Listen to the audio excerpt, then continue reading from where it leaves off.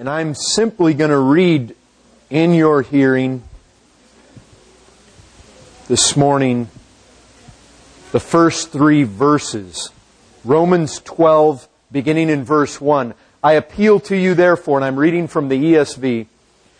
I appeal to you therefore, brethren, by the mercies of God, to present your bodies as a living sacrifice, holy and acceptable to God, which is your spiritual worship. Or like the old King James says, reasonable service. This is actually a priestly sort of word. This is, the priests had a service that they did. They had a work they did. This is the idea. That's why there's variations in the translation here. Do not be conformed to this world.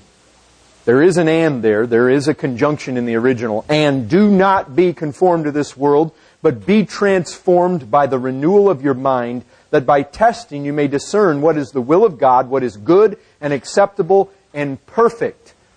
For by the grace given to me, I say to everyone among you, not to think of himself more highly than he ought to think, but to think with sober judgment, each according to the measure of faith that God has assigned. Now, just very briefly, let me show you something. If you write in your Bible, you don't have to write this, but it's worth writing. I write in mine. Some of you have seen it. I mean, it gets ridiculous in some places. You almost need a new Bible just to go back and start from scratch to realize what's going on. But in Romans 12:1 and Romans 12:2, you have a key connecting word. You know what it is? It's the only major word that's repeated in both verses 1 and verses 2. It's the word acceptable. Now let me tell you something. The Apostle Paul is appealing by all the mercies he's laid forth in the first 11 chapters of this book. All those mercies. Everything working out for your good. Justification, propitiation, reconciliation. You've got peace. You've got the love of God. God is for you. You've got the Spirit of God. You're dead to sin. You're dead to the law. You basically have, when it comes to justification, when it comes to your very salvation, the peace that God gives you, the power that's unleashed in the gospel, all these things, nothing can, on earth or in heaven, in any time can separate you, if you're truly child God, separate you from the love of Jesus Christ. You've got God's compassion. You've got God's grace, God's mercies poured out on your behalf. Your vessels of mercy. And what Paul does is he takes this, your vessels of mercy. You're literally filled up with mercy. And he says, now I appeal to this, brethren, present your bodies as living sacrifices. Well, let me tell you what presenting yourself as a living sacrifice is to God. It is acceptable. That's what he says in verse 1. It's acceptable. Now, I told you before, the acceptable here in the original is not like we use acceptable, where, well, it just barely gets by. It's the word well-pleasing. Now, when you come to verse 2, Paul carries that same, it's the same word in the original. He carries it forward to the second verse. Well, why? What's that so important? What do I need to stress here? Well, because he's not starting up a new thought in verse 2. He's not going on to develop some other new thing here. He's carrying out now how it is that you live a life of living sacrifice. Well, how do you? Well, he says, do not be conformed to this world. You need to be renewed in the mind, transformed by the renewal of your mind. And again, he goes back to that word acceptable. You need to be testing and discerning what God's will is. What is acceptable? What is that perfect will of God? Because listen, when you get God's will all figured out, that's how you figure out how to be a living sacrifice. A living sacrifice is somebody who's being placed on that altar over and over and over and over. And basically what it is to be placed on the altar of God is living your life to the will of God. Living your life according to the will of God. And you can't live according to the will of God unless you discern what that will is. And so he says, don't be conformed to the world. Because the world's got all sorts of mindsets. And if you're thinking like the world, you're not going to be doing the will of God. And we talked about many of the mindsets of the world. And they're many. But they have all sorts of ways of thinking that tend to impact you and me. And he says, don't think like that. But be transformed by the renewal of your mind. And what I did, I spent some time looking at 2 Corinthians 3:18 because Paul more fully develops the theology of transformation over there, and he tells us that basically, beholding the glory of the Lord, we become transformed degree by degree into that same image. And what I was emphasizing there is, look, the way you're transformed by the renewal of your mind is to set your gaze upon Christ. It's faith, folks, that we actually see this transformational process take place in our life. Okay, now I'm going to jump to verse 3. Look, you know what Paul did in verse 2? He was general. Don't be conformed to the world, generally. Rather, be transformed by the renewal of your mind. I mean, he's giving some overarching principles, but you know in verse 3, he isolates this. He becomes more specific. Notice what he says there. By the grace given to me, I say to everyone among you not to think of himself more highly than he ought to think. Before he said you need to be renewed by you need to be transformed by the renewal of your mind. And here he tells us very specifically some things that he wants going on in your mind. Brethren, I'm going to just really tag on some things that Matt said in the Sunday school. Look, there is nothing that happens in this church that is wrong, that is bad, that causes division, that creates difficulties and problems before people, except from people who think too highly of themselves. Lay it down. There's not a problem in the Christian life that doesn't come to pass from thinking too highly of yourself. Brethren, in heaven, this is going to be perfect. We are all... Have you ever read Jonathan Edwards on heaven, something like the community of love? He called it something like that. And he expresses there how if you're exalted more than me, then your exaltation more than me is only going to compound my joy all the more. And so when I see you exalted, all of a sudden, bang, my joy is compounded because of your exaltation. And if you're the one exalted, well, obviously that's going to compound your joy. And he points out it's going to compound your humility. Which when you see them lifted up and you see their humility compounded, then your joy is all the more. And it's just, but that's the way it works there, because there's no jealousy, there's no pride, there's no envy, there's none of this that we are plagued with here. Brethren, problems happen all the time in churches. And I'll tell you this. Oh, mark my words. If we truly accomplish those words of Jim Elliot, died in Ecuador in the 50s. In his journals he wrote, God, make us dangerous. I'll tell you this. The more we make ourselves dangerous in this world, the more we seek to reach out through the gospel, the more we support missions, the more we seek to just play with our doctrines of grace in these four little walls here and just sharpen and hone our little Calvinism. I tell you what, when you take those truths, you take that gospel, you take that sovereignty, and you walk as one who believes that God is sovereign, and you walk as one that believes that God answers prayer, and you walk like that, and you take the gospel forth as one who believes that the gospel is the power of God unto salvation, I tell you what, you suddenly become dangerous. And the devil will rise up, and he's going to come against us. He already has, folks. In our 8 years, he's come against us. And he will continue, and he will in the future. And I'll tell you what he comes looking for every single time. He comes looking for the cracks in the foundation. And you know where they are? They're right here. Right here, every single time. There is no crack in the foundation of this church, but you can't find in Romans 12:3. Guarantee it. He comes feeling. It's like this floor. You come feel, there's these cracks that run through the floor here. Sometimes in a wall. Mark has his in good repair. But the devil, I'm telling you, he's going to come along and he's going to start feeling. He's going to start feeling, and if he can get a little toehold in there, if he can get his fingers in there, He's going to start tearing at that thing and seeking to cause a deeper gash and a fissure in that foundation.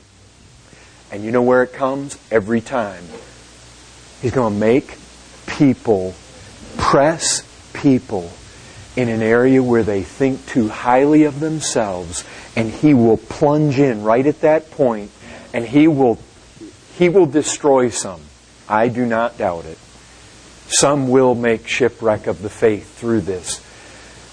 Brethren, you know what? The world out there, the world is constantly pushing. I mean, there's a pressure.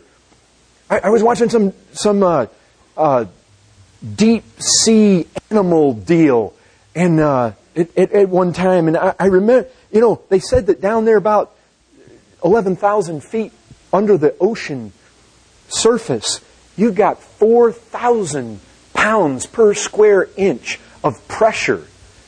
And somebody asked, well, you know, don't things just implode down there? Well, if you were down there, you would. But God has made certain creatures down there that doesn't happen. But I'll tell you, you guys ever gone down real deep in the water? I mean, as far down in a lake or something as you can swim? I grew up in Michigan. We had lots of lakes. And so one of the things we'd like to do is see how far we could go down, and if the guys could actually bring up mud from the bottom of the lake or whatever. I'll tell you, you get way down in there, even you go down, just sink around at the bottom of the swimming pool, you start to get pressure. Your ears start to push in. I tell you, it is just like that in this world. There is a pressure all the time, pushing. Let me tell you something. I saw this. You guys will think it's funny. I kind of think it's funny too, but there's something in this that isn't funny. I saw this commercial. You guys, some of you probably know what I'm talking about. Two guys, right? They got their truck. One guy's got I don't remember the exact thing. I think the one guy had I think it was a Chevy commercial. One guy's got a Chevy truck. The other guy's got a Ford. The guy with the Ford, he comes out, and he's got this super deep voice. All right, he's talking to the other guy, and then the Chevy guy starts asking him questions about the performance, about the gas mileage. And every time the Ford guy would kind of stumble over his answers and answer, his voice kept going higher and higher until it was like a chipmunk. And then, you know, the guy driving the Chevy, he's like got this sly look of victory and, you know, climbs all proud in his truck and drives off. You say, well, okay, what's that all about? I'll tell you what it's about. This world's advertising is aimed at making you want to feel superior. You want to feel like you've got an edge over other people. You know what the Scripture says? Matt alluded to it. I alluded to it last week.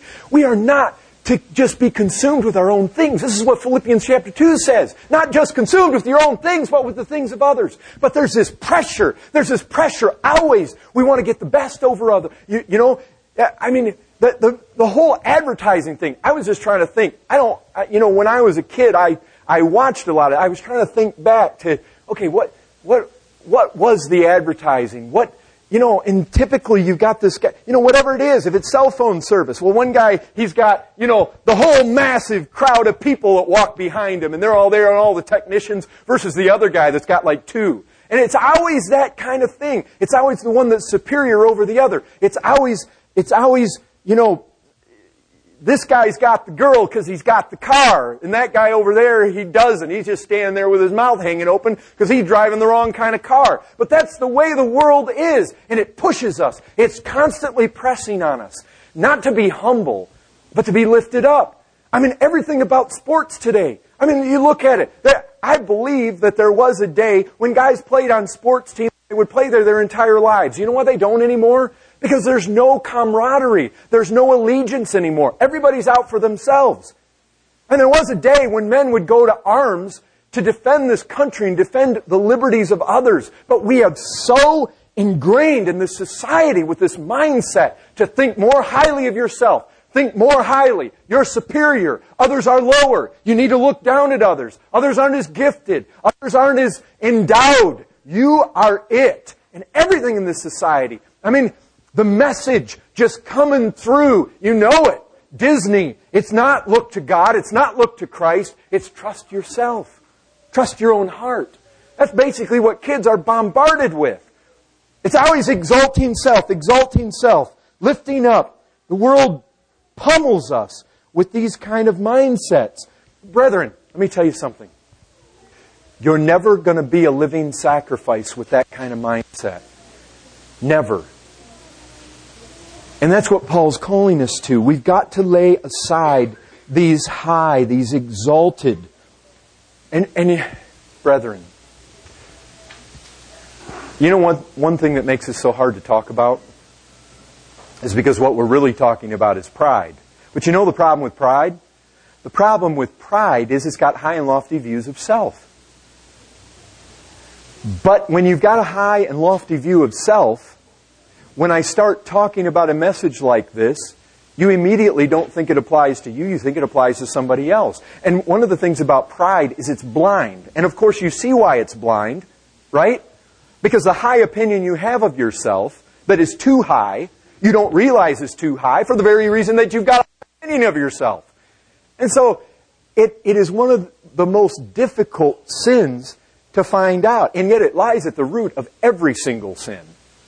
It really is. This self-exalting spirit. Amy Carmichael said, those who think too much of themselves don't think enough. And of course you got to know Spurgeon had something to say about it. He said, when we think worse and worse of ourselves, we're getting nearer and nearer the truth. You know what pride is? It's a lie.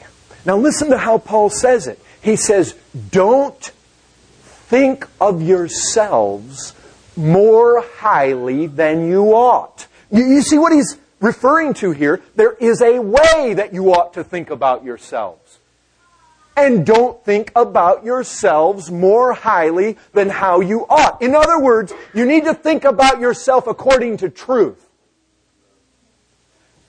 Not according to the wiles of your imagination, but according to truth. I'll tell you this. If Satan creeps in, and all of us were thinking about ourselves according to truth, you know what? He doesn't have much of a toehold here. Where he's going to get us is when we begin to think with very lofty views of ourselves. Because that's where pride will kick in. You've been wronged. How dare them? I got a grudge against. I have a right to be angry. I have a right to be bitter. I have a right to be jealous. They got something I want. Satan comes along and he says, you do have a right to it. That's what the world's saying. The world says it. Go ahead, splurge. Why? You deserve it. You see, you got this mindset. The world's just coming at you. You deserve it. Brethren, let's get real practical. You want some dead giveaways? Dead giveaways. You're thinking too highly of yourselves. All right. Let's get in a little group. Got 4 of us. We're standing there and, there's some conversation going. But you walk away from the conversation. You know what one guy consumed about 99%. He doesn't hardly give anybody else any place to talk at all. You know what the Scriptures say about the person who talks too much? What is it? The old King James says, in the multitude of words, there wanteth not sin. I'll tell you, somebody who talks all the time, they won't keep their mouth shut and they won't listen. I'll tell you what, the Bible talks about the fool. The fool's lips are always blah, blah, blah, and the wise man does a whole lot of listening. The fool is constantly shooting the mouth off. You know why? Because they think themselves important. They think that what they have to say is important and what other people have to say isn't. And I'll tell you very closely to this is the person that's always giving their opinion who is an ass. Oh, folks, if that's you, and look, hey, I don't artistically design these sermons so that they don't hit me. I mean, I'm going to get taken out by some of these. So just understand, I didn't just design them for certain of you select individuals in here. I realize, brothers, sisters, we all have a tendency to think too highly of ourselves. Have you ever noticed there isn't a single text in all the Bible that says don't think too low of yourself? Not that I'm aware of. I mean, maybe you guys know of one that I'm not thinking of. Isn't that peculiar that we don't need such a text? It's not there. The person who's always interrupting. A person who answers roughly. You know why somebody answers roughly? The proverb says that the rich answer the poor roughly. You know why they do that? They think they're superior. Well, you're poor. Who in the world are you? You're just some low-life scum. I mean, you work for me. You're a peasant. You work my farm. You're my servant. I talk down to you. Brethren, one of the things we're going to get with in Romans 12 is that we need to associate with the lowly. And I'll tell you, you're never going to reach the lowly until you begin to reflect aspects of the character of Christ. You know how Christ dealt with the lowly? I mean, we heard about it today in the Bible reading. It says Christ was touching them. He's laying His hand on them. You got a leper come up to Him, and He laid His hand on them. He wasn't, you know what? Christ had the power to heal lepers from 100 yards away. They were unclean. But He wouldn't do that. He'd come right up, and He'd put His hand on them.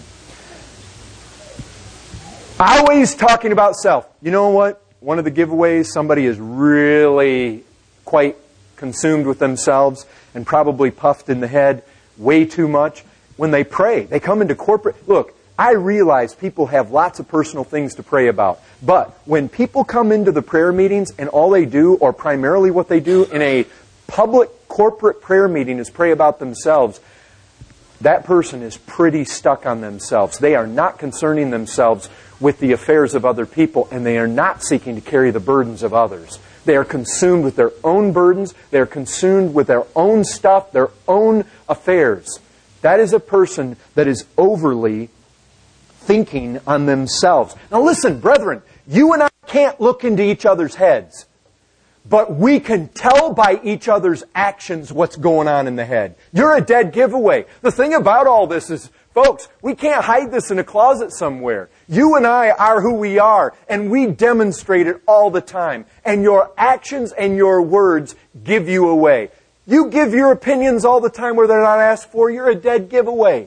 You get in a conversation and you want to be heard. You want to be right. You want to endless talk. I mean, my wife and I, we know somebody. There is a certain professing Christian lady. I mean, I have no reason to doubt that she's a Christian at all. But you get around her, it's just guaranteed. You know what she's going to do? She's going to talk to you about her problems the whole time. She doesn't care how you're doing. You walk up, don't dare ask her how she's doing, because it's not, you know how some of us have a problem with, well, maybe I wasn't totally honest. You know, we say, well, we're doing pretty good, or yeah, we're doing all right, we're doing good. And then we walk away and we think, well, maybe we weren't doing so good. But with this lady, it's like, if you ask her, oh, I'm so bad, and this hurts, and that's wrong, and it's like, oh, what did I just get? Because she's not going to stop. Folks, that is a picture of somebody just absolutely whose mind is always on themselves. You see, brethren, what Christ saved us to be, and all this fruit and all this living sacrifice, are those who pour themselves out for others. Those who are loving their neighbors as themselves. Those who are committing themselves to God, living a life like Christ. I'll tell you, and there are ways that this overconsumption with thinking about self show itself, that sometimes it's cloaked a little bit. But obviously, pouting. I mean, people that pout, well, they want their way. They think their way is the way. They're unteachable. Did you guys ever hear about some Pharisees in John chapter 9? You got a blind guy. Christ healed him. He can see. They bring him in and sit him before the Pharisees. And the Pharisees are like, we want to know how this happened. And he said, all I know is this. Whereas I couldn't see before, now I can. And that guy, Jesus, did it. And they said, well, tell us about it again. And he says, why? Well, would you be one of their followers? And you know what they said? You're born all together in sin. And will you tell us? Like, as though what? They weren't? They cast him out. Unteachable. Totally unteachable. That's the way it is. You know what? People who talk all the time only want to give you their opinion and are unteachable. Brethren, those are people that are just so... Those are the people that Satan's going to go after. I guarantee it, folks. impatient, irritable. Obviously, we heard something about jealousy and envy. You know what? You become jealous of somebody when you think you deserve something that they have. You really want it. And you know, that envy, you don't want them to have it. And you want to crush them down. You want to exalt yourself. I'll tell you, another thing, we see this in Matthew 7. What is it? You got a little sliver in your neighbor's eye. You're trying to get out for him. And Matthew tells us, get that beam out of your own eye. You know one of the things with people who are really consumed with selves?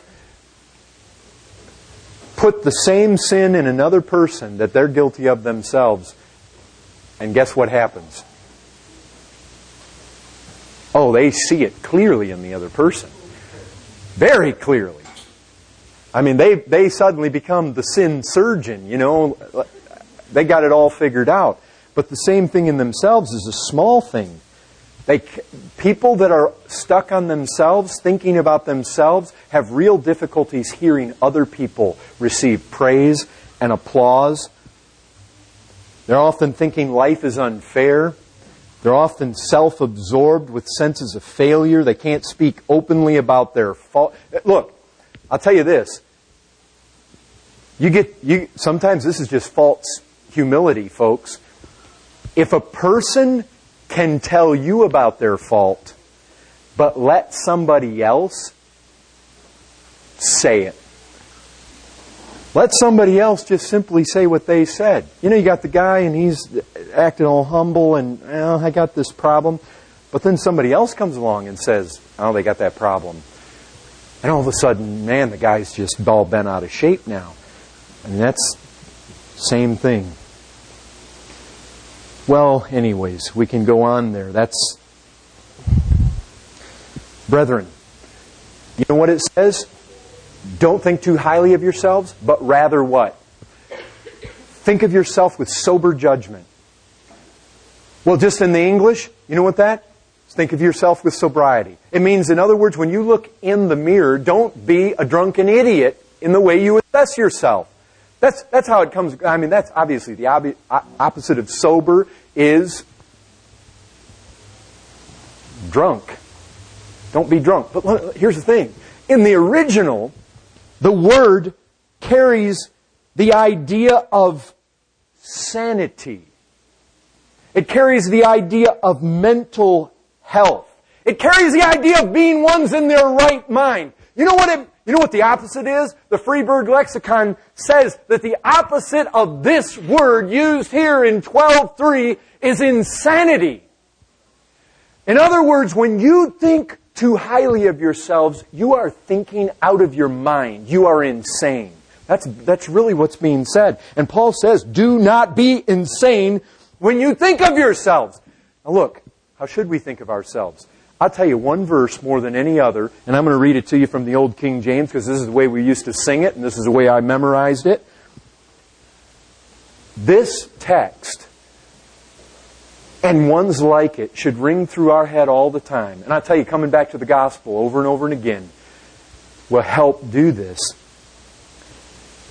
It is of the Lord's mercies that we are not consumed. Now you think about that. Listen! There are many of you in this room that have committed far worse sins than some who are in hell right now burning for those sins. Because there are people that have lived 100 years ago, 200 years ago, 300 years ago, who died without Christ. And though you have Him, they did not commit the degree or the number of sins. There are children that have died in their sin. Some of you have multiplied their sin 1,000-fold. And they're perishing. And every single time you think too highly of yourselves, you're thinking you deserve something good. You're thinking you have rights. You know what you have a right to? Do you know what you deserve? The only thing that stands between any of us in this room and the pit of hell is mercy. That's it. There's nothing else standing there. Look, Think with me a second. And we lose perspective of it. Oh, well, I'm hurt.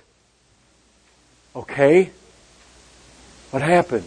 That sister wronged me and I just can't forgive her. Let me tell you something. If I could plunge down into the depths of the pit of hell right now, that holding tank of punishment, and I could bring up one of those just blazoned eyes madmen out of the fires of that hell and stand him right here and have authority from God to now pardon him and say, you're out, you're done, you now have eternal life. Oh, but by the way, Sister so-and-so over there just said something wrong about you. You going to be bitter about that? What is that to me? I'm out of hell! I mean, that's the idea, folks. It's of the Lord's mercies. You're not consumed. If you're not in hell right now, what in the world are you thinking of yourself? What do you deserve? And if you have anything more than you deserve, brethren, we have to think like this. You're insane when you think you have rights. When you think you have something owed to you. Now, I realize that in Christ, He has purchased for us, and by faith, we are in covenant relationship. I'm not denying all that, but I'm talking about what you are in and of yourself, outside of Christ. Brethren, and I've just finished up here. I would have you remember something else, not just it's the Lord's mercies that we're not consumed, but I would have you remember this. We claim to be followers of one who said, learn of me. He said, I am meek and lowly in heart. Brethren, I'm afraid that more young people, you that go downtown, you that go visit other churches, you young people that are trying to bring other young people here into the Bible study, listen to me. I'm afraid that sometimes if people are down there on the streets by the Alamo, they might think you're more like the followers of Muhammad or Genghis Khan or something. Brethren, look, I was telling somebody this because of some of the zeal that I've seen. You guys remember that old Martin Luther, black and white? At the end of it, Luther's talking to Melanchthon, and some of their own guys were breaking the windows out, and they come rushing in with like the pitchforks and stuff, and Luther has to quiet them down and stop them. And when they left, he kind of, in a little bit of smile, said to Melanchthon, you know, God save us from our enemies, but God save us from our friends too. Sometimes I feel like that with some of the zeal. I'm thankful for the zeal. But brethren, we are followers of one who said, learn of me, I am meek and lowly. Oh, have zeal. But brethren, when people look at us and they don't see in us that lowliness of Christ, but rather they see in us just some fanatical fire that I mean, brethren, you know what? A lot of times we're more like James and John when, you know, they're with Christ and they're going along with Him one day and, Lord, what's the deal with these Samaritans over here? They're sure not treating you right. What is called fire down from heaven? And Jesus says, He wasn't pleased. He said, you don't know what spirit you're of. Let me tell you something. Just in my own devotional reading this week, you know, I'm going through Numbers, one of the places that I'm reading. Numbers 31:17. You don't need to turn there, but just let me tell you about that chapter. The Midianites. They took 1,000 people out of each of the 12 tribes, and they went and they killed the Midianites. You know what's amazing about that? When they came back, the commanders of those forces said, Moses, we counted our men. We didn't lose one. What was it? It was 1,000 out of every one. And so they had 12,000 men. They went in there against the Midianites. They didn't lose a one. They killed every single man of the Midianites. But they kept the women and they kept the boys and girls. And they came back. Listen to what Moses says. Now therefore kill every male among the little ones, and kill every woman who has not known man by lying with him. And I imagine those guys. They hauled out their swords. They had little boys, 2 years old, 3 years old, 4 years old, and they slaughtered them. And you know, I read that and I thought, wow. And you know what thought struck me? Jesus Christ never told you, learn of Moses. He said, learn of me. Can you guys picture Jesus Christ slaying little Midianite children? I can't. Now look, I'm not saying that what Moses did wasn't under the authority of God. I'm not knocking that at all. And listen, Jesus Christ Himself, there were times when you got little hints and little sparks of a coming storm. Don't get me wrong there. There was a distant thunder heard in His words oftentimes. But let me tell you this. Jesus Christ did not come to slay. He came to seek and He came to save. And unless you don't miss this, folks, Jesus Christ became like us in every respect. Not so that He could just be a faithful high priest for a little season while He was here. He now is that faithful high priest there. Jesus Christ is the same. That one who said, learn of me, I am meek and lowly in spirit. He is of that spirit right now. Glorified though He be, He is of that same spirit right at the Father's right hand. Now I'm telling you, one day is coming when He's coming to judge. There are rumblings of a distant storm out there on the horizon. But brethren, the storm isn't here yet. And He still presents Himself to sinners in that same light. Come unto me, you that labor and are heavy laden. I mean, brethren, look at Christ on the cross. Look at His agonies. Do you see one who is lifted up with high thoughts of himself? Do you see one full of arrogance? Do you see one full of pride? As He hangs up there, as you hear His groaning? Brethren,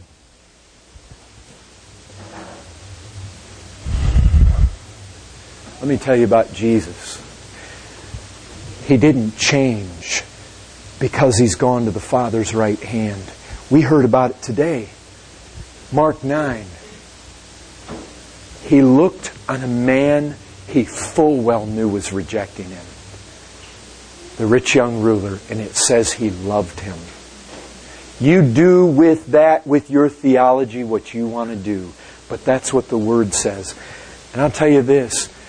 As He is twisted, and the very bowels of His compassions are twisted within Him, and He comes across those great spires and pinnacles and glorious buildings and the temple there in the midst of it, and looks out over that glamorous, glorious city, that high city where the King once dwelt and where the very temple of God was, Jerusalem itself. And there He is, and He's being twisted on the inside with such emotions. You tell me, what kind of man was He? What kind?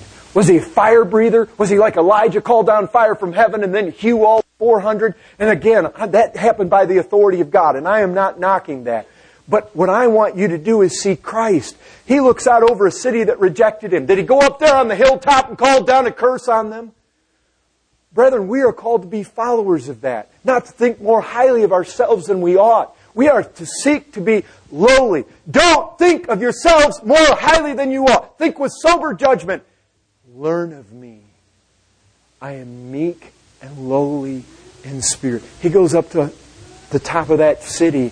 He doesn't pronounce a curse. You know what He does? He can't hold back the bowels of His compassion, and He weeps. Weeping over those people who very shortly would nail Him, call for His crucifixion, spit on Him.